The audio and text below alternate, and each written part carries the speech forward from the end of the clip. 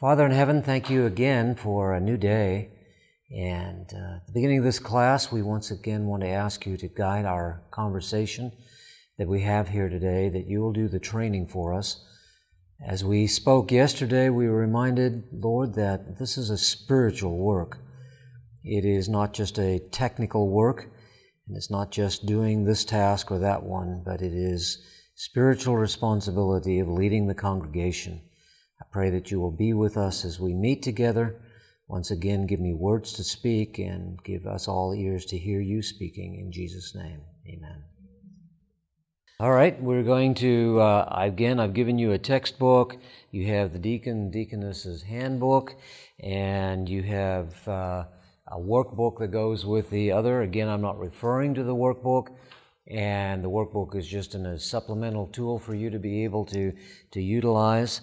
I do want to remind you that this book, especially as I was reviewing things last night, I picked up something that for some reason I never quite caught before, and I'm not sure why. I hadn't noticed it, but he has prepared this book not just for Seventh-day Adventists, and it is written for Seventh-day Adventists, obviously, because it's all about Seventh-day Adventist history and all of that, so it's there. But I noticed later he has some parts of it where he includes details of what other denominations, what would apply to other denominations, and if I understand correctly, he's just utilized it in that particular context, and there may be some people who have used his material with that idea in mind and do that. But he's a Seventh-day Adventist minister preaching in a Seventh-day Adventist context, and that's what that's all about. And I'm going to share some things today with you from the book. I'm going to share some things to do today with you from my own experience, and I'm going to share some things with you from the handbook. So it's going to be a hodgepodge a little bit today that you're going to receive. So take some notes along the way if there's some things along there, and the ones that come from the handbook, I'll make sure to try to highlight that for you so that you know that it's in there, and you know what that source of that information will be. Yesterday we were talking about the fact that a deacon or a deaconess are spiritual leaders in the church. In our early conversation, we were talking a little bit about this aspect, and in terms of responsibility, helping somebody. You said you'd been in a deaconess for 12 years or something like that, and people are still trying to, talking about how to fix the communion bread and how to get, take the tablecloth off and all of that. And I wanted to use that as an illustration because that becomes the focus of what we do is with deacons and deaconesses in our church, and we miss out on this great big opportunity that we have. And in my mind, it's a little like this. We concentrate on this little piece over here, and it's like going into a state park or a national park, and you see this little portion of the state park, like Yellowstone. You ever been to Yellowstone? I mean, it's a huge place, and if you only go to where one of the geysers is, like Old Faithful, and say, I've been to Yellowstone, I saw the geyser. Yeah, you probably did, and yes, that was Yellowstone. But there was a whole lot more to see you didn't even come close to, and the rewards of seeing all of the rest of it is phenomenal. Well, when we concentrate on communion bread, and we miss the great opportunity for service, ministry, experience with the Lord, changing people's lives, that's what God wants for us. And whether we're an elder, a deacon, or a deaconess, God is helping to provide these opportunities for us. Now, of course, if you go to Yellowstone and you drive in and you go over to the geyser and so on, it's a relatively easy walk over to Old Faithful, and you can go over there and it's no big deal. But if you really want to see Yellowstone, you're going to be tired. You're going to be out of your car. You're going to be hiking off into the wilderness. You may be camping overnight or 2 or 3 nights or whatever. But if you want to really experience it, you've got to put in the energy, and then you really know what Yellowstone's about. Well, it's the same with being a deacon or a deaconess. If you really want to understand what it's all about, it's going to take some effort. It's going to take some work. It's going to take some time. It's going to take time out of your schedule. It means changing what might be seemingly important to you now and changing that for what God sees as important in utilizing in your work. Now, I'm not talking about, working 80 hours a week as a deacon or a deaconess unless you have the time and the energy to do that. But I am talking about going from 1 hour a week on Sabbath morning to maybe 4 or 5 or 6 or something like that hours a week in the evenings, ministering to people, organizing outreach ministries of various kinds, and not just out of the church, but also in the church, reaching out to people who need your specific help. So that was the foundation that we laid yesterday, and today I want to get into some of the specifics of ministry and meeting some of the challenges that take place in the church. One of the reasons, as we spoke about yesterday, one of the reasons that this work is so vital is because, as with the early Christian church, when the apostles discovered that they had this problem with the need to be meeting the food needs and other needs of the widows in that daily distribution, when they organized deacons to accomplish this work, and eventually women got involved as well, either spouses or whatever, got involved in this work, the fact of the matter is the work was able to continue to move forward and even exploded. We need that same thing today. There are 19 million members of the Seventh-day Adventist Church. There are approximately 25,000 congregations, if I understand that, around the world, and that may even be a low number. But the point of all of that is we've got a great work to do, and we have a handful of ministers in comparison to the need that's out there. So if the pastors are expected to do everything, if they're supposed to solve all the problems, conflicts that come in, if they're supposed to visit all the shut-ins, and nobody else is doing that work, I didn't mean that a pastor shouldn't do some of this work. I'm saying if the pastor's the only one doing that work, and the pastor's the only one giving Bible studies, and the pastor's the only one who is taking care of the physical plant of the church, and and et cetera, et cetera, et cetera. How long are we going to be here? A long time, okay? And God isn't going to bypass us, because Ellen White actually makes it abundantly clear that the latter rain is not coming until the majority of God's people are involved in the work. And right now, it's a great minority. It's less than 20%. Of the church members are involved in some aspect of work. And in some churches, and maybe it's just like that in yours, it's down around 5% of the people that are actually involved in doing anything in the church, whether it's a leadership role, giving Bible studies, outreach, or whatever. It's a low number of people. Very few people are investing in this because we've become so involved and so connected with what's going on in the world and our own personal goals and all. Not that those are bad, but they've taken over our lives completely. And it's not what God wants for us. It's not God's plan for us. So I want to get into some of the details today and talk about what God can do with you. And I don't want you to be overwhelmed. I want you to be encouraged that there's a greater horizon in front of you that you may not have realized was there, and that you get through to all of those places on the horizon by taking one step at a time.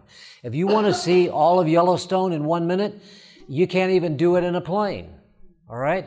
So you're going to have to take time. If you're going to see it on the ground, you're going to have to take a step at a time, and you'll get around to it. The Lord will help you. If you wish that you had 10 deacons that were trained or 10 deaconesses that were trained to do that work, and there's only one of you because you came to this training program and you're going to go back and you've only got 5 deacons and you wish you had 10 and you need them and they could be that number because of the size of your church. Now, some of you don't even have 10 members coming to church, so you're not going to have 10 deacons. You know that, right? But you will find that God will provide what you need in time. And if you will start doing your work, God will start blessing your church will start to grow, and you'll see those resources begin to develop.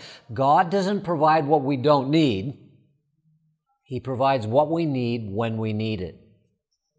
So the training I want to do today is I'm going to start talking to you about conflict work and as conflict managers. Why? Because that was the first thing the deacons and deaconesses in the New Testament were involved with. They were solving a conflict. There was a battle going on, and it was a cultural battle, and it was a battle between people, as we looked about in Acts chapter 6. You remember we went through that yesterday. And in that story, what the people were experiencing was a significant challenge. It wasn't pretend. It was real.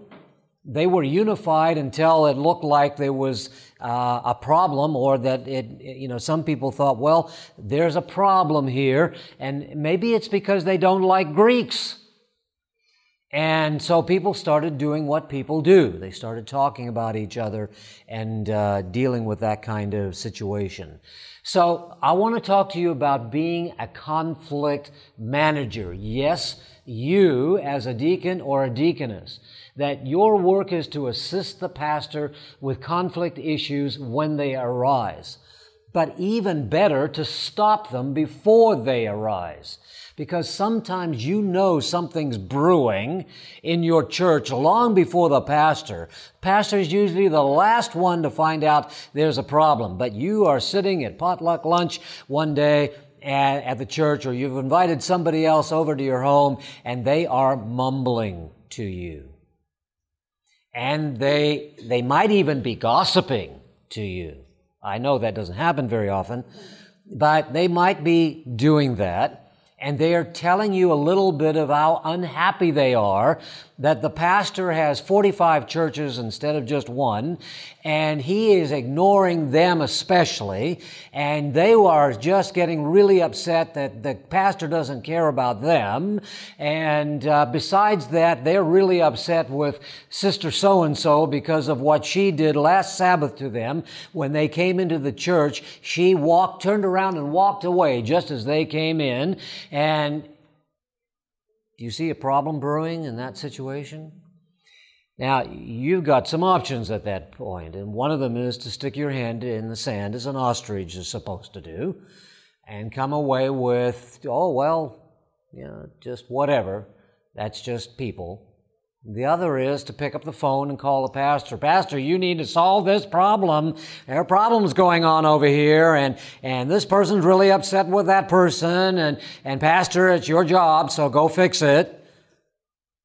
Or you can realize that God has made you a deacon or a deaconess for the purpose of helping to deal with these things, so the pastor has time to concentrate on the growth areas of the church and the areas that really need to be concentrated on.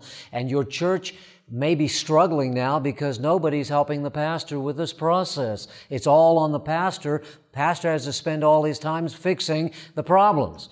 It might be that you pastors even having to do the plumbing in the church. I mean, whatever. But this is different. This conflict issue is different than that.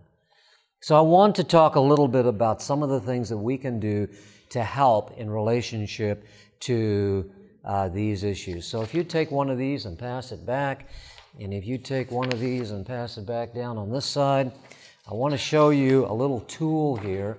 You'll come away with a tool here today that'll direct you toward another resource. And I mentioned this to you yesterday. This is called a Peacemaker's Checklist, and it comes from the book by Ken Sand, and that's on the screen up here today. Ken Sand, the book is The Peacemaker, and the way he does it, I come away a little confused whether it's peacemaker is one word, whether he's done it, because on the book it's The Peacemaker. So he's playing a little, doing a little play on words there in his title and how he does it. But at any rate, this tool is a checklist that he developed in relationship to working, in relationship to problems of conflict.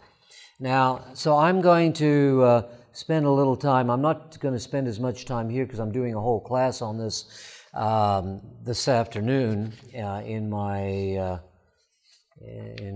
training that I do for redemptive discipline. We're going to be talking a lot more about this because when it comes to disciplinary issues in the church, it's a natural environment for conflict. And it really comes to be a real big deal. But I'm giving this to you. This is actually a handout I'm giving in that class, and I thought it would be helpful to you in relationship to this. But let me hit a few of the highlights. The first one is that there are 3 G's to dealing with conflict. The first is you want to be able to realize this is an opportunity to glorify God. Huh? Seriously? Conflict is an opportunity to glorify God? Yes, because when God fixes something, it gives glory to Him, right?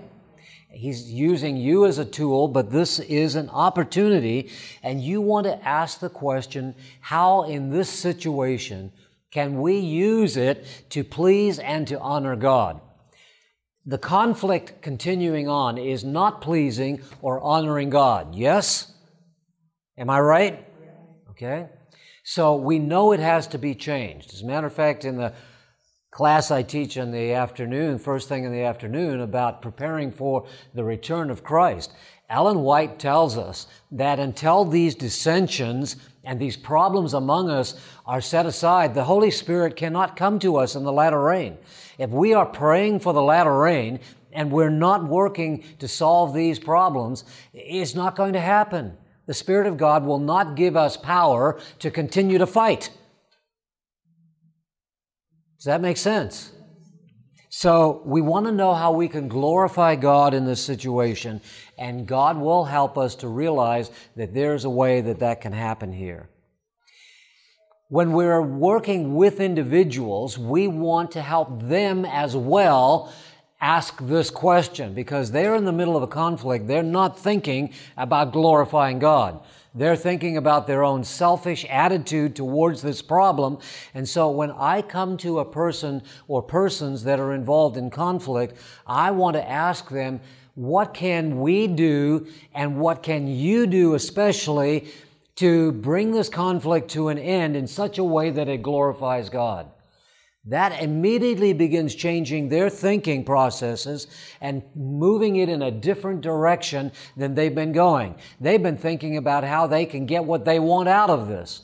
They've been thinking about the fact that Sister so-and-so had borrowed $10,000 from them and then has not paid them back, and they're upset about it, and they're angry about it, and they want to know how they're going to get their money back, and they want to know how, and that's what the focus is. And they want to know what the church is going to do. Pastor, what are you going to do to make sure that Sister so-and-so gives me my $10,000 back?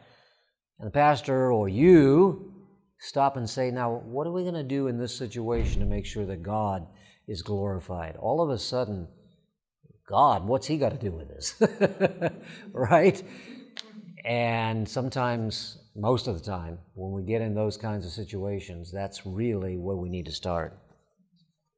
The second part of this, the second G, is get the log out of your eye. Remember, Jesus said, you're dealing with trying to get the little speck out of somebody else's eye, and you haven't taken care of that log in your own. So when we're dealing with conflict management, one of the things we're trying to do is help people to realize that they may be contributing to the problem. They may be part of it. What am I doing that is causing this problem? What am I doing that has made this a difficult situation? And it may be a number of factors. Loaning $10,000 to somebody may be part of the factor. Maybe that wasn't a wise decision. Or maybe the other issue is my attitude towards it. Hey, I'm not arguing that $10,000 is a lot of money. It sure is to me, and I'm sure it is to you. $10,000 is a big deal, but what is my attitude toward the individual that I have loaned that money to? What is their need? What is my problem? How am I contributing to this? Have I made it worse by getting angry? Could I be making it better by figuring out steps that could be taken along the way? So what am I doing that's contributing to this problem? Now, as you can see, conflict manager is getting into a little bit of a counseling type environment. And some people say, man, I'm just not qualified for this. Well, I'm not sure that any of us are qualified for this. Some of us do better at it than others. Some of us are even trained to do it. But many times it's not so much the training that you have as having a little bit of perspective of what God wants to do for you and use you for, and your friendship and your leadership role in the church may be all that is needed to solve that problem in that church. Most of us have good common sense when it comes to these kinds of things. That's one of the reasons we're leaders in the church, and God will use that and give you wisdom as a part of that to help people figure out what needs to happen to solve their problems. Third thing is go. Go and show your brother his fault. Many times conflicts could be resolved very simply by simply going to the person and talking to them about it. I gave that money to Sister so-and-so, and I loaned it to her, and I told her that I needed to have that money by the end of the month, and she said, I'll have it to you by the end of the month. And she hasn't paid me back. So I called you, Pastor, or I called you, Sister so-and-so, or Brother so-and-so, Deacon or Deaconess, and I called you because I want you to go and solve that problem and go tell her that she needs to give me that money. Now, you think I'm making up a story, but I can tell you of a conversation that I had within the last week that goes right along this whole area. Involves money, involves people talking to each other or not. So I'm not making a story up entirely. I'm not giving you the details that I'm giving to you have nothing to do with the reality, but I'm telling you those kinds of situations exist out there, and there are two that flash into my mind immediately, including one I was talking about a week ago. So I'm saying that yes, when people come to me or come to you, and they've not even gone to talk to Sister Smith or whatever about the issue, what should be our response? Our response should be, look, why don't you go talk to her first? You might find that she just forgot to give it to you. You know, maybe she's just been busy and, why she said, yeah. No, go talk to her, and have that conversation. And so many times people go and do that and they come back and they say, yeah, she had the money and she just hadn't seen me and all of that. In the meantime, it's all over Facebook and it's all over the church and it's all over that kind of stuff, when simply going to them and she's got the money ready and it's all, all taken care of, or it could be she did forget to give it back. Now, how could anybody forget $10,000? I don't know, but we are human beings. And can they forget to do that? Yes, they can. Or they might say, can I have 2 more days? I've got the money coming and I really, honestly, I'm not putting you off. I just need 2 more days. Problem solved. Life goes on. But we need to apply the principles. Matthew 18 principle is go and tell them their fault and work through that issue. And the truth is, most of our problems could be solved that way, and easily so. The fourth is go and be reconciled. So how can I demonstrate forgiveness and encourage a reasonable solution to this conflict? Now here's a piece in all of this that sometimes is the most difficult part of it. And this is it. The fact of the matter is that there are times when you loan $10,000 to somebody and they can't pay it back. I mean, it's a risk when you loan to somebody. I don't care who the somebody is. And especially when you loan it to a fellow church member or a sister church member. Whenever you do that kind of thing, you're taking a certain amount of risk. There's a spiritual risk in all of this. It's a spiritual risk to you, and it's a spiritual risk to that person. And it's wise for us as individuals, and I'm talking about loaning money, but it might be just about any other kind of issue that we deal with. There are times when we're going to have to say, you know what? God still loves Sister Smith, even if she doesn't pay me back. And I'm going to still love her even though she doesn't pay me back. And I'm going to forgive her even though what she's done is not what she promised to do, but what she can't do at this particular moment, or chooses not to do, as the case may be. Because I've got to get on with my life. But when somebody comes after 10 or 15 years and so still hasn't paid me back and I'm still upset about it, that spiritual problem is no longer theirs, it's mine. I've got a spiritual issue in my life. I'm like that debtor in the parable that Jesus told that was forgiven a phenomenal sum, a sum that no human being could pay back, not even a king could pay back, and then goes after and tries to beat up on the little servant, fellow servant who had 100 denarii debt to them. When I haven't learned to forgive, I've got a spiritual problem myself. And even when that debt is a huge debt. You know, I heard you hear these stories periodically, and I read one here just recently of a woman, and I know it's coming back to me where I heard it. And I can't remember whether it was a recording or I read it, but it was a story being told by Mark Finley. I think I heard it on the radio, on Strong Tower Radio. And Mark Finley was telling this story, how that he was in Rwanda, and when he was there, he was doing evangelism and so on, and he had heard about the genocide and all those kinds of things, and so he was asking questions about it and talking to the people that were leading him around. And one day, the person he was with said, "Listen, I want you to meet Sister." I'll call her Sister Jones. I can't remember what her name was. "I want you to meet her." And so they went and they met her. And the gentleman that was with Mark said to her, "Tell him your story." And she told how that she was in the middle of this genocide experience as it was going on. They had run to a Catholic church to hide, and the people had found them anyway, the mobs that were going down the street. And by the way, there were Seventh-day Adventists involved in those mobs killing other people, okay? I mean, that's a reality. There were lots of Seventh-day Adventists doing this. Tribalism comes out in strange ways.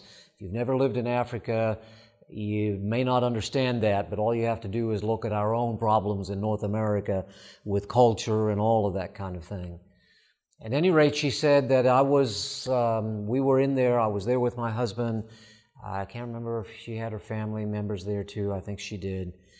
And she said she watched as this one particular man, and I think it was a church member if I'm not mistaken, but I don't want to remember that detail. I don't remember that detail exactly, but she watched as this individual took a machete, and I'll just leave the details out, and killed her husband right in front of her, and then proceeded to do the same thing to her, okay, and left her for dead.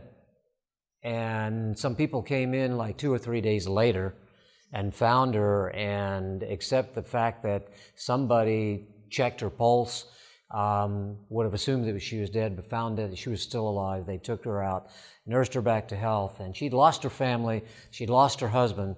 Eventually, after months and months of recuperation, she recovered. And then somewhere along the line, she was visiting people in prison, prisoners who had done this kind of thing. And one of the individuals that she came face to face with was an individual came up to her and said, "Do you remember me?" And it turned out to be the man who had killed her husband and attacked her. And he asked her to forgive him. She not only forgave him, but Mark Finley is in there with us in the story, and she's telling the story.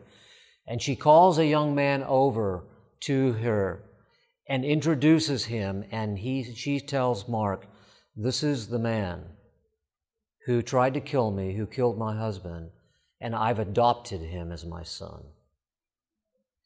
That is what God is trying to do for us. It puts $10,000 in perspective. You can't, when somebody takes your husband or your child away in a violent act like this, and yet they can turn around and forgive, that's the Spirit of God involved in their lives. If somebody takes $10,000 and doesn't return it, forgiving them is the Spirit of God in our lives. And what God will then do in that person's life is between them and God, and how God wants to work. Conflict management is helping people to apply the principles of the Bible, the Beatitudes of Matthew chapter 5, the principles of Matthew chapter 18, the parable of forgiveness that Jesus told in response to Peter's request, "How many times should I forgive?" And he said, 7? Whoa, I'm being really generous here. And Jesus says, no, 70 times 7. As a deacon or a deaconess, you're helping people to apply that. And let me tell you, that's where the rewards come. Yes, it can be a conflict and type environment for you as you're working with them and challenging them to that regard, gently but kindly. But when they turn around, come to you weeks, even maybe years later, and say that if I hadn't forgiven, my life would have been destroyed. And what you did, those are the rewards that come to you. Those are the opportunities that are there. And let me tell you, that far surpasses taking up the offering on Sabbath morning. But you have to take the time. You have to invest the energy. All right. Clock moveth on us, and we must keep going. So conflict management is a very difficult area. These are some tools that will, some principles that will help you. Just nice checklist. Take it and put it in with your resources, and hopefully it will be helpful to you. I want to talk to you about another area that the author, Dr. Vincent White, talks about, and that's business manager. I'm not going to spend a lot of time in this particular area. As time developed from the early Christian church up over the centuries and into our time, when it comes to the local church, there were times when deacons might be the treasurer. Deacon or deaconesses might be handling some of the finances and taking care of some of those things. And today it tends to be more specialized. A treasurer might be a CPA who's a member of the church, or an accountant who's a member of the church. And it may not be a deacon or deaconesses that need to handle that. But I'm just kind of lumping everything here. He does it a little differently, but I'm just lumping all of these things here in this category for right now. And that is taking care of the business aspects of the church, whether it be the physical plant of the church, or it be the financial issues of the church, or whatever. But taking care of those so they're not the burden upon the pastor and not a burden upon the church as a whole, but they're being taken care of and that ministry is being accomplished. So I'm just categorizing that all together. I'm not spending time there because deacons and deaconesses have traditionally understood that as being part of their role. Even to the point in some churches, some hire janitors, sometimes from in the church, sometimes from without the church, to keep the church clean. But some churches utilize the deacons and deaconesses as the cleaning teams to be able to keep it clean. And I've gone to churches where this deaconess family or team or whatever is responsible during the month of March for cleaning the church. Next month it's the next family and the deacons and deaconesses or whatever, and that's how that gets done. So I know that that's an understood area of deacon and deaconess ministry, so I'm not spending a lot of time on that. I'm moving on to other areas that are beyond the general horizon so that you can begin to see some of the potential opportunities. I am backing up for a moment, a little bit of taking from the way this book is laid out. And just want to mention to you the election process and qualifications of a deacon or a deaconess. I did spend some time with the elders in this particular area, and yesterday I did not spend any time with deacons and deaconesses on this. So I just want to highlight this so that this part of it is clear. You're elected by the local church through the nominating committee process, occasionally by the church board. Do you understand how that sometimes works? Generally, the nominating committee is taking care of that at a scheduled time every year or every other year. And then in between, there's no need for that to be done anymore. As a matter of fact, when the nominating committee report is voted, the nominating committee is dissolved. They no longer function. You don't get them back together again. If there is a need in between nominating committees, the church board serves as the nominating committee and carries out that duty. And so that work is done on that particular level occasionally. Now let's say, for example, you've got 5 deaconesses in your church and one of them moves to Ohio. Now, and you really need 5. That leaves you with 4, and you really want another one. And there's somebody the Lord has provided in the meantime that's come and moved into your area. And the more you've gotten acquainted with them and find out a little bit about their background, you know that this individual would be a great deaconess. But the nominating committee just got done, about 3 months ago. So how are you going to fill that position? Nobody had expected this. Well, you do it with the church board. Okay? Everybody understand that? All right. So, deacons are ordained for life. Now, I talked a little bit about the deaconess thing yesterday, and if your church is ordaining deaconesses as well, the same is true. They are ordained for life. What does that mean? That means that they never have to be ordained again as long as there isn't some journey in their life where they leave the church or disfellowshipped or something like that, assuming that they stay in the church or whatever. But they're not ordained to the world church, they're ordained to the local church. And the difference between that is that they can only serve in the church that they are appointed to or elected in. If they move to, the deaconess who was part of your church who moves to Ohio, wants to become a deaconess down there, or the church, I should say, wants her to become a deaconess down there, they can elect her, and then she can become a deaconess, or if it's a deacon, and he or she does not have to be ordained again. You with me? You understand that? Now, some churches don't ordain deaconesses, and so that's fine. I'm just saying that if ordination is involved, that's how that process works. Everybody gets that clear? All right, I'm not going to spend any more time on that. Some of the qualifications that are listed in your book, and this, by the way, is coming out of the handbook this time. So that's coming out of the red book. There's a section in here, and I am posting it up here. First of all, from Acts chapter 6, there are 3 principal qualifications that were listed there. We mentioned them yesterday, of a good reputation, full of the Holy Spirit, and full of wisdom.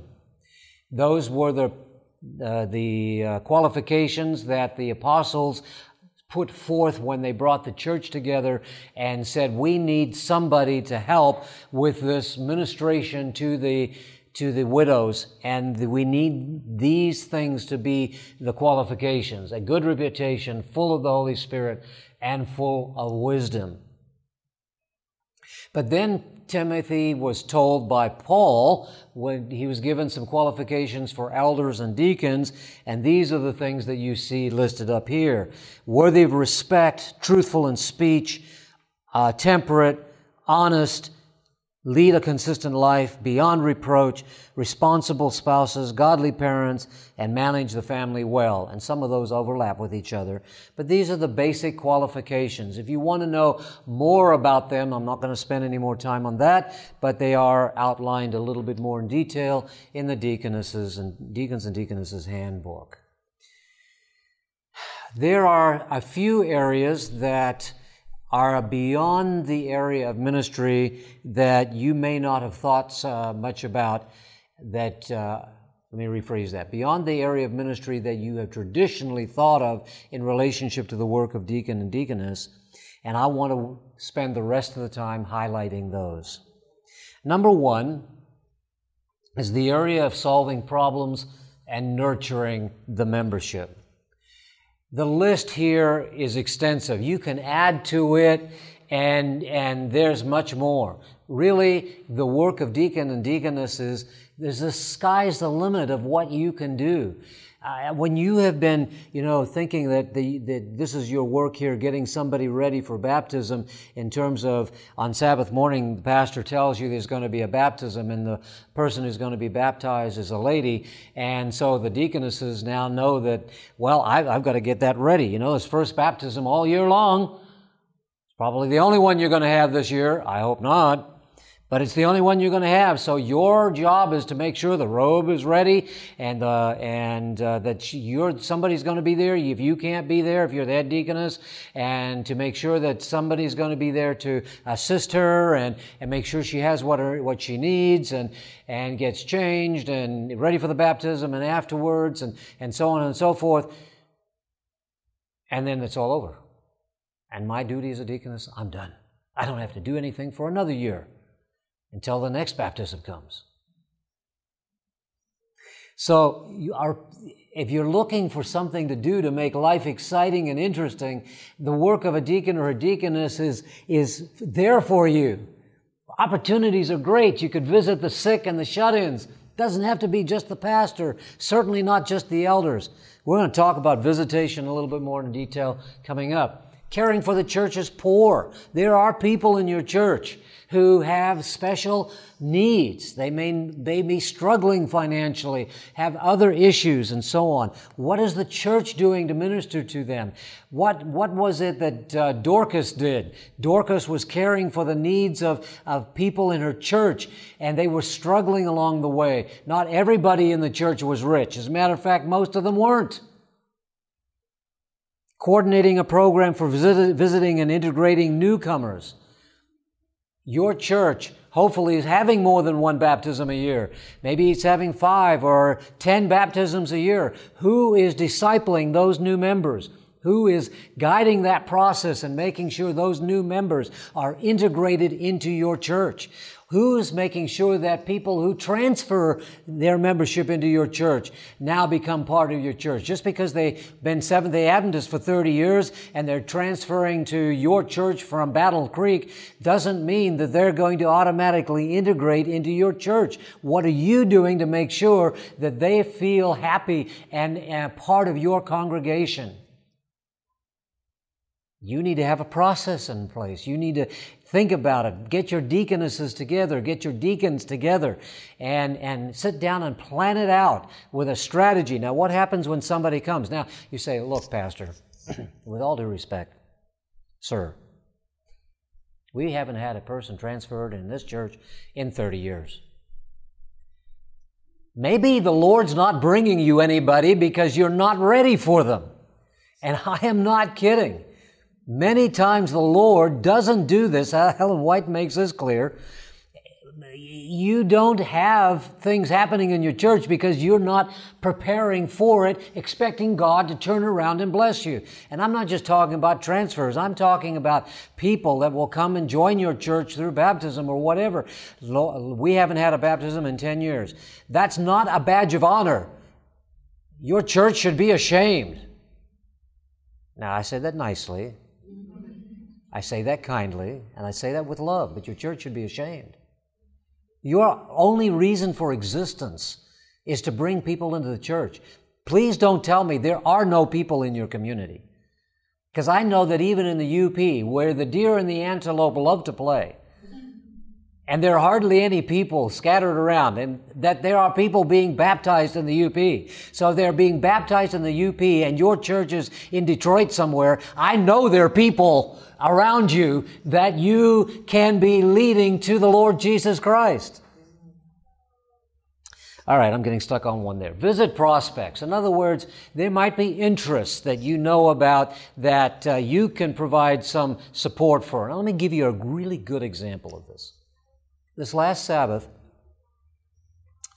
well, actually it was 2 days ago.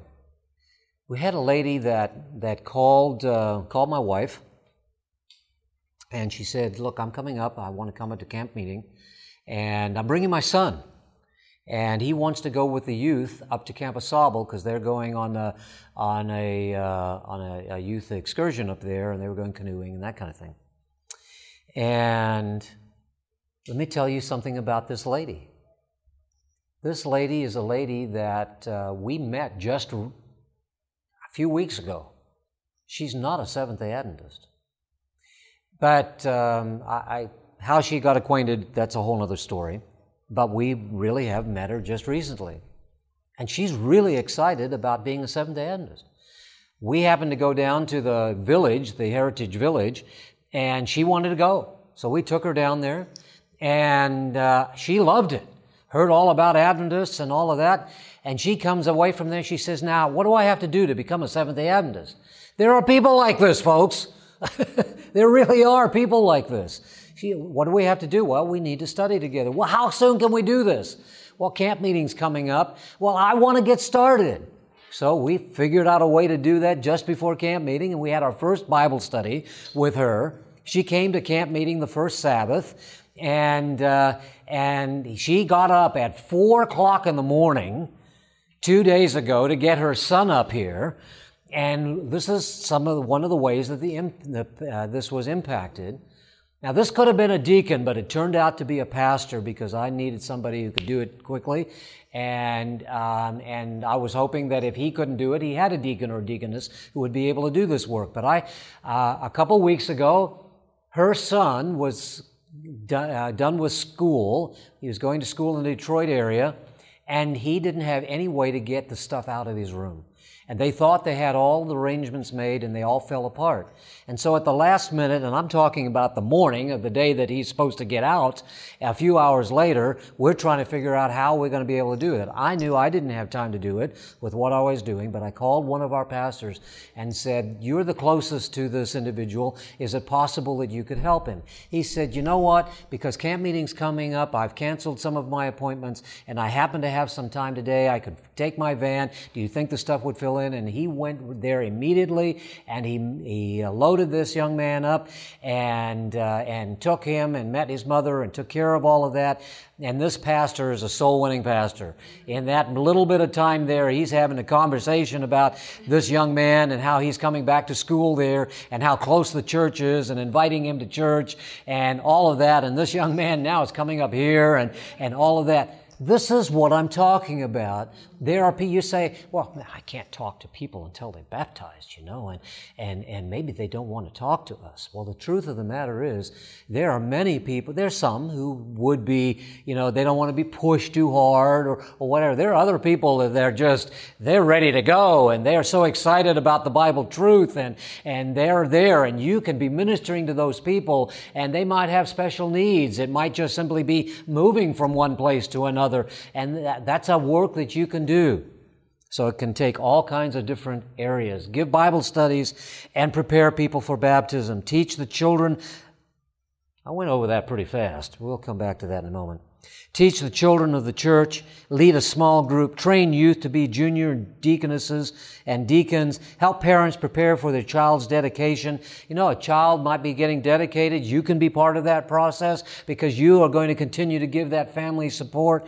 Organize retreats and workshops. Counsel with those with problems. Train deacons and deaconesses. That's what it says up there. Deaconesses to lead out in their various work, because if you're being trained, now go back and train your deacons and deaconesses. If you say, well, hey, I can't do that, well, then I'll invite me and I'll come. Whatever, get some other people together. We'll do it. When conflicts arise, visit those in conflict and help them find solutions. You have a great opportunity to serve your church. What can God use you for? What is the need, or what are the needs in the church that you are serving, the way you can minister to them? I especially don't want you to forget this one, because this is the area that all of us should be a part of.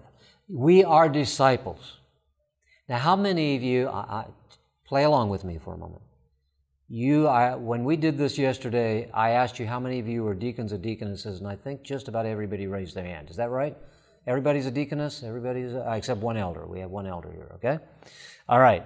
If you are a deacon or a deaconess in the church, you are a member of the Seventh-day Adventist Church. Am I doing okay so far? Okay? If you are a member of the Seventh-day Adventist Church, somewhere along the line, you became a member of the Seventh-day Adventist Church,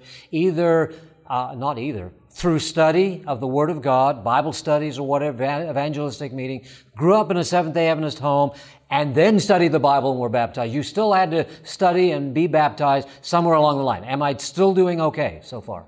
Right? At some point, you gave your heart to Jesus Christ. You surrendered your life to Jesus and said, I want to be a disciple of yours. Am I still doing okay? That means you're a disciple of Jesus. That means you are authorized, not only authorized, but you are charged with the responsibility of leading other people to Jesus. That's what a disciple is. Now, that might mean giving a Bible study. That might mean being part of Bible studies with someone else that you say, I just don't know how to teach. I'm just no good at that. But can you go along with somebody and pray along with them? And you might even find out that it's easier than you thought it was, and that, wait a minute, is that all you do when you do a Bible study? Well, I could do that. I've had that experience with people, and maybe you've had that same experience. See, the Lord has called all of us to be disciples. And as I stressed, I think I said this yesterday because I've said it a couple, 2, 3 times to elders as well. You are disciples, and as disciples, you are called to be leaders in your church. As deacons and deaconesses, you're called to be leaders in your church.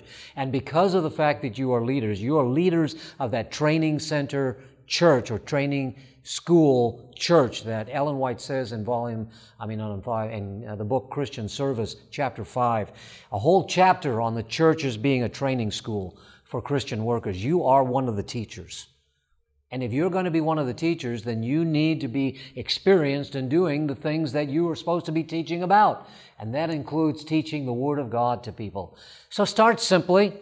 You might go across over to Emmanuel and be trained by them so that you know how to do that. And then get experience in doing it. If you're back at home and you didn't have time to go to Emmanuel, or you didn't do it this time and it might be coming up later, ask the pastor. Ask somebody else who's given Bible studies or is giving Bible studies, involved in BibleStudyOffer.com, and ask for an opportunity to be a part of it. And it might be terrifying you, but it is your calling in terms of being a disciple. And realize that there are ways that God can use you that are mighty in this regard. Proclaiming the gospel and giving Bible studies. Participate in those public evangelistic meetings. You know, nothing frustrates a pastor more than having 5 deacons and 5 deacons and deaconesses in the church. A public evangelistic meeting is coming out, an opportunity to spread the gospel in a public way, and can't get a deacon or deaconess to come out to the meetings. I've been through it before. I don't need to be there. It's not just for you. Okay? And the very fact that you're not there is testimony to the people that come to that church that it's really not that important what's going on. I have had recently, when I do an evangelistic meeting, which is almost every year, when I do an evangelistic meeting and the place is about populated like this is, a room set up just like this, and there's a half dozen people there or a dozen people there, and they find out later on that this is the Seventh-day Adventist Church, and they might even know Seventh-day Adventists, and they'll come up to me and say, where is everybody? It's a testimony by our absence, whether we like it or not, when I'm sitting at home watching television, when I could be at that evangelistic meeting, and I'm not being present there and participating in that meeting. It is a testimony to those people of just how valuable you believe that message is for them. Just your absence. But your presence there, let's be positive, your presence there is a huge testimony. And it says so much. And there are tasks that need to be done, and greeting people and setting up and tearing down and all other kinds of things that can be done, and getting acquainted with people along the way. If you're set up in this kind of a seminar style, you can talk to the person next to you and find out a little bit about them and become a friend. And some cases we do it by round tables, and that's a natural kind of environment for becoming friends. You might be a table leader. There are all kinds of ways for you to be involved in this process and caring for that. Other things that help with this whole area is caring for the needs of the elderly and the handicapped in the church and community. And the reason that is in this area is because when we reach out into the community and ministering to the needs of people that are not members of our church in areas that may be very simple, including community service work, we are reaching out to those people and we're helping to spread the gospel. When you work in a community service center and you're handing out clothes or you're handing out food to people, all of that is communicating the gospel to those people. Yes? Assistant community programs like Habitat for Humanity. The reason I mention that is I just want to illustrate the fact that we do well to get involved in our communities. Our communities need to know that Seventh-day Adventists care about other people. And if I'm building a house for Habitat for Humanity with an organization that doesn't happen to be my church, and you know what? It might be my church that decides to participate in that and do that and make a difference in their community. But maybe I'm not doing it with my church, but I'm doing it with another organization. I'm getting acquainted with other people in that community, and my life becomes an influence to them. If I'm doing this with the local Lutheran church, and because I knew that, I had some skills and interest in trying to help and be a part of that, and I get acquainted with them, and the people say, well, who are you? Well, my name is Royce, and well, what are you doing here? Well, I'm just a member of this community. I want to be part of it. And I'm not going to keep my light under a bushel, so I say I'm part of the local Seventh-day Adventist church, and we like to be involved in... You what? Well, we've heard of Seventh-day Adventists, and we didn't think you cared about us at all. And sometimes that's their attitude, and sometimes they'll actually say that. So we need to be involved in that. And deacons and deaconesses, these are great opportunities for us to be able to minister to people. It might be the elderly and the handicapped in your church that need to be cared for. Start there. That's a great place. I remember once as a pastor down in your church in those days in Kalamazoo. And there was one of our elderly couples there, and the wife was especially not doing well, and the man has this huge yard and leaves, it's fall and all the leaves are coming down, and he doesn't know how he's going to get them all up. So the church all got together and we swarmed the place and cleaned up the place, and what a testimony it was to that family, right? Great place to start. But what if we did that to other people in the community as well, getting acquainted with them and ministering to them? Great opportunities come in all of these various areas. Drug and alcohol dependencies. We have a pastor who's down in the Tecumseh and Monroe area. I think you probably have an idea where that is, south of Detroit, just before the Ohio border. Turns out, as he discovered as a pastor, getting connected with the community and also looking at local news, that the place with the greatest heroin dependency in the state of Michigan is in this area where he's in Monroe. And then the reason for that is coming across from Ohio. They apparently have a real problem in Toledo, down in that area, and there's a real significant problem there.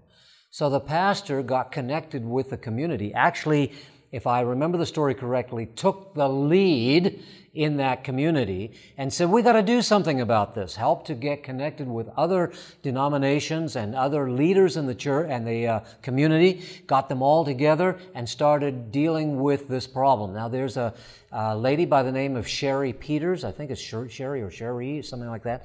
She's on 3ABN and she talks about these kinds of things and deals with them. So he brought her in to this community. They brought her into the local high school. They brought her into all kinds of areas there and started ministering that community. The Seventh-day Adventist Church is taking the lead in dealing with this significant problem in that community. And yeah, it's just a small church. It's not a large church. There aren't a lot of drug counselors there or that kind of thing, but they help to organize some kind of a response for the community to that particular need. They didn't have to try to solve it all. He said, we've got a couple people that come to us on a regular basis and some go to the others and over here, but they're ministering to that community.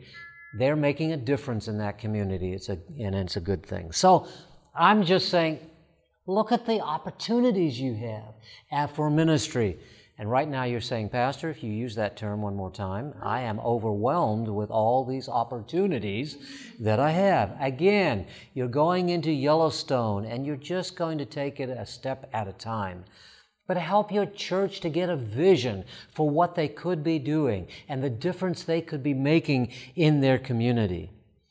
All right, let's talk about what you already know, but let me remind you about it.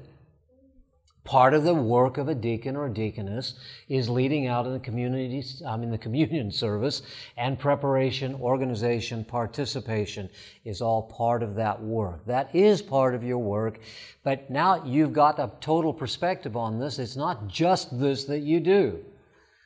The baptismal service preparation and assistance, assist with funeral service. Commonly, I talked to a pastor this week. He had to try to organize a funeral response, and I'm saying to myself, that's deacons and deaconesses at work. He was able to pick up the phone and call the deaconesses, and they, even though it's camp meeting and the pastor's up here, the pastor didn't have to do all that. He just picked up the phone, made the phone call, and the family that needs to be ministered to at the death of one of their relatives is being ministered to, because the deacons and deaconesses organized a dinner for that family, and that got that taken care of. We know that during the church service, there are things that we normally do. I would like to suggest that ushering is one of those. Most of our churches don't have a problem with being so crowded out that you have to help people find a seat. But there are times when you may have special events at your church, and if your church gets filled to capacity, your deacons and deaconesses should be immediately going into gear and saying, if it's that crowded, we need to be helping people find a seat. Because you don't want people coming into your church and going back out. If the Lord is blessing your church with people coming to church after an evangelistic meeting and it's starting to get full or your parking lot is for some reason getting full, as deacons and deaconesses, you've got to ask yourself, what do we need to do to work on this problem so that people aren't discouraged from coming to church? We know statistically that when a church gets to 80% of capacity, or the parking lot gets to 80% of capacity, people will come in and maybe turn around and go back. They're threatened by that experience there. So you may have to say, wait a minute, the Lord's blessing us so much here. You know, the parking lot's full all the time. We don't want anybody to not come here because it's too full. We've got to figure out how we're going to solve this problem. And that's part of our work. But at any rate, ushering, caring for the offering, other needs that are consistent with the functions of your local church. And taking care of the offering is a very important function, and it needs to be handled carefully. And by the way, deacons and deaconesses, you should be aware of how that offering is being handled on Sabbath morning. And it should be handled by at least two people who both sign off on counting that money. I know that there are churches that have been very lax in this. Nobody taught them, nobody told them what needed to happen, and they didn't get that done. And it's not appropriate handling of money. You need to do that in the right way. So that's an important part of that. The last thing that I want to mention here in the few minutes that we have left is talking about member visitation. I've expanded your horizons quite a bit, I believe. Have I expanded your horizons just a little bit at least? Okay, kinds of possibilities. This is kind of the elephant in the room. You know what I mean by that? When deacons and deaconesses and elders get together in their church, a lot of deacons and deaconesses are very somewhat subconsciously know that it's not just taking up the offering on Sabbath morning or preparing the communion bread. They know that somewhere in there it says that they're supposed to be involved in visiting and all that, but nobody wants to talk about it because it's scary, scary work. It's where you go out and you talk to people and you meet members in their homes, and it takes time to do that. And we don't know how to do that, and yada, yada, yada. So nobody really talks about it. Once in a while it comes up, a pastor brings it up and says something like, now, you know, we'd like to organize this work and we'd like to do this sometime in the future, but and then, everybody kind of goes back. Now look, I'm making a point by what I'm saying, all right? I know that it may not be there consciously, it may not even be there subconsciously, but this is a work that the deacons and deaconesses should be doing. It is the way that you get to know the needs of the members of your congregation, is by going and visiting them in their homes. But it's more than just trying to do that. You have a spiritual responsibility as a spiritual leader in the church in leading those members in your church closer to Christ and helping them to prepare for the return of Jesus that's coming very, very soon. It is your responsibility to be meeting those needs together with the elders. You might team up with the elders. It might be a deacon and an elder that are going and visiting people. It might be an elder and a deaconess going and visiting members. Now, you say, wait a minute. Well, I've done that, but here's how I've done it. We don't ride in the car together. I'm a married man. I'm not going with another woman in my car.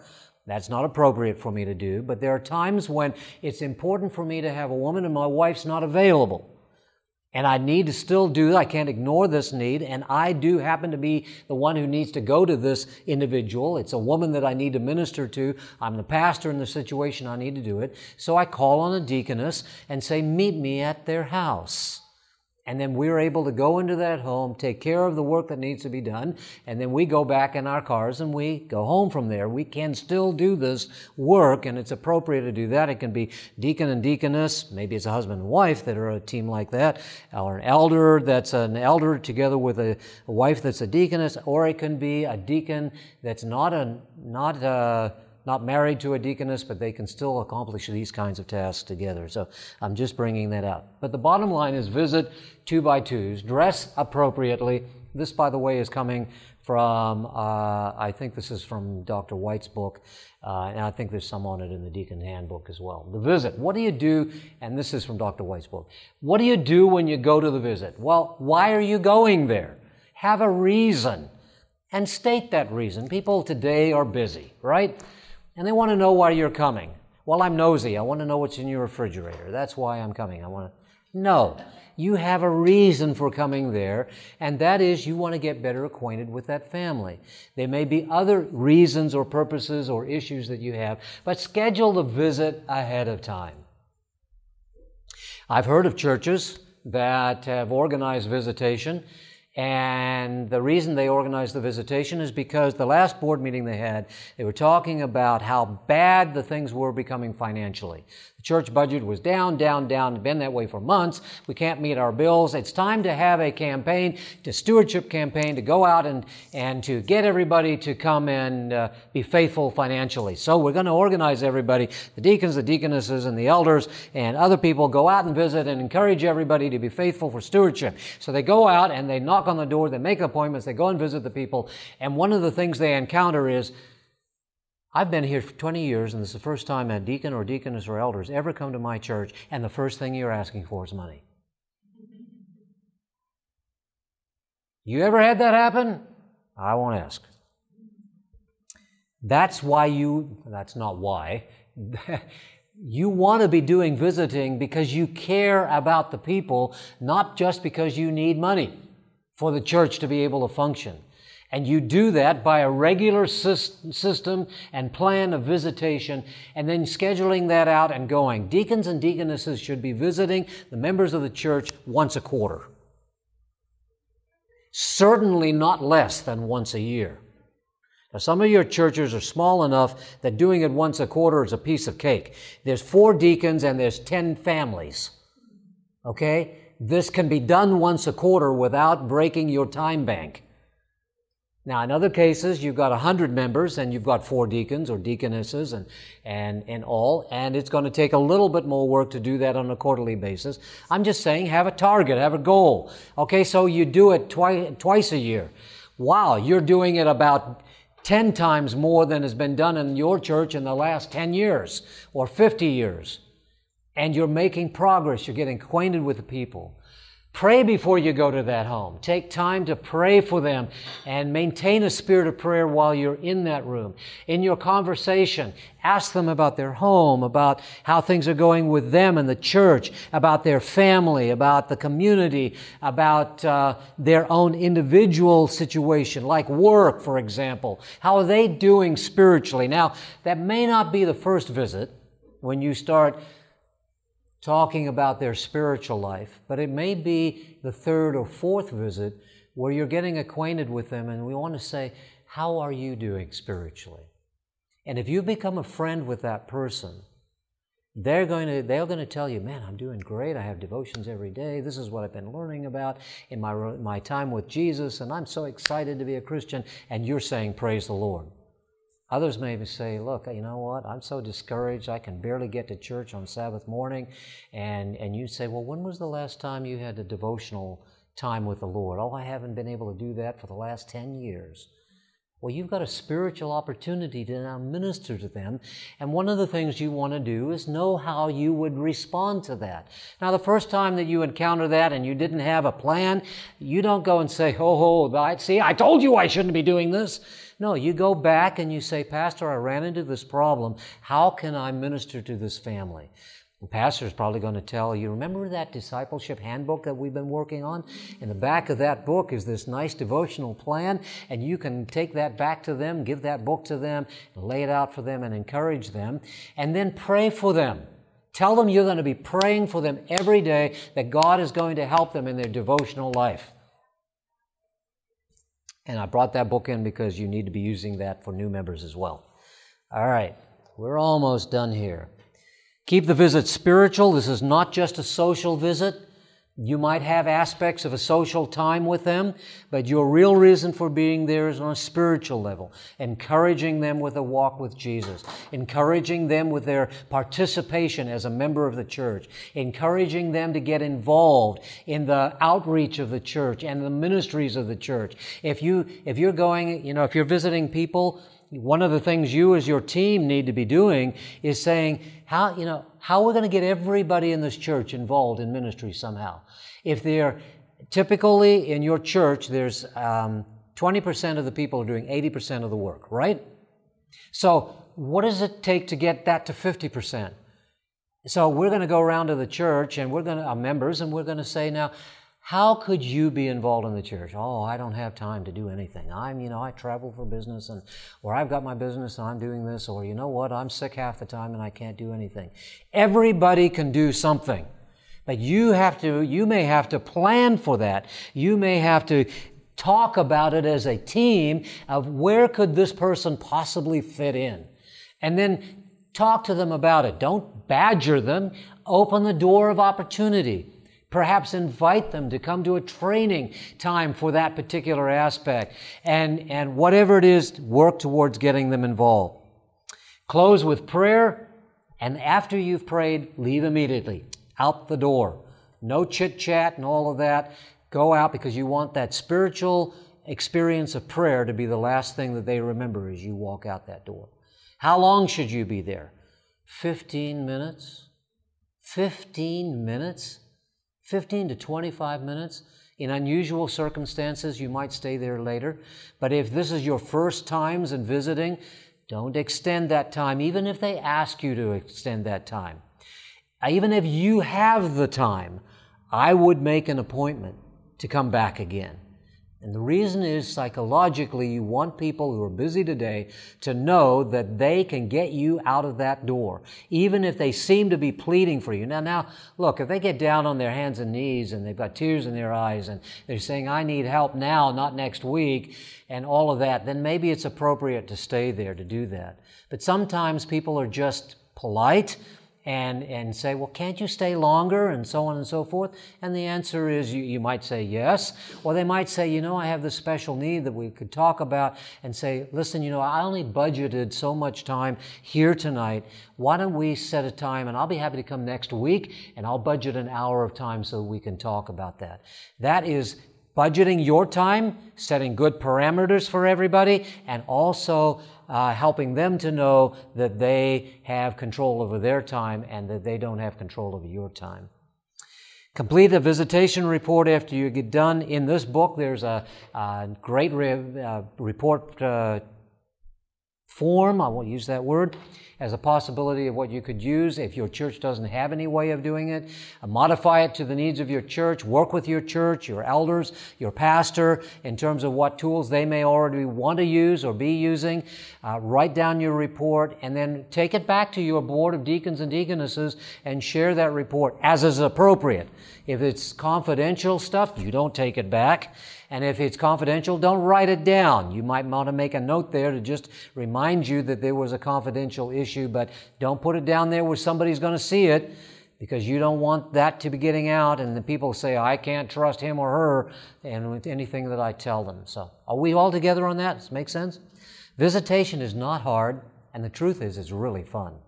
In most cases, it's really a great time. You get to know people, things about people you never knew, and become deep spiritually connected to them as well. And your church grows because of it as you begin to develop this. The work of a deacon and deaconesses is exciting and is fun, and the sky's the limit. Go home and do that work for the Lord Jesus, and you will be blessed. Quick question, then I got to have prayer. What would be the junior deacons and junior deaconesses? Would that be appropriate for them to go on visitation and age limit? Age limit? What do you mean by that? Well, I mean, as far as what would consist of a junior deacon as far as... Okay.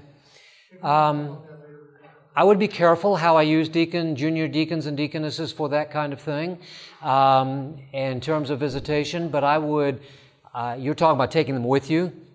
I would take them at times with a very general visit. Maybe it's more of a social visit, and that didn't come out quite right. But more of a general visit than a specific need or whatever, unless you're in a particular training mode with a little older junior deacon or deaconess who need to start learning that process. But you're not utilizing people in that are 6 years old. You're dealing with junior age and higher generally in doing that kind of work. Actually, good question. Training to the, I call it in-camp. Right. Musical chair lead. Sure. So they're learning that already. Absolutely. Doors and stuff. Exactly. They're getting that part of it as well. Teach them how you set up an appointment. Let them get involved. The more we get our kids involved, the more likely we are to keep them. That's one of the reasons they stay, and one of the reasons they leave, because they've got no reason to be there. All right, let's pray. Father in heaven, thank you for being with us today. And we pray that as we end this time of our deacon and deaconesses class, that you will bless us and that you will guide and lead us. I pray that we will be able to go back to our churches and strengthen this work in these local churches. And I pray that you will bless each of these deacons, deaconesses, and also the elder that's among us in this class, that their work in the local church will become fulfilling and exciting and help to advance your work until Jesus comes. In Jesus' name we pray. Amen. This media was brought to you by Audioverse, a website dedicated to spreading God's Word through free sermon audio and much more. If you would like to know more about Audioverse, or if you would like to listen to more sermons, please visit www.audioverse.org.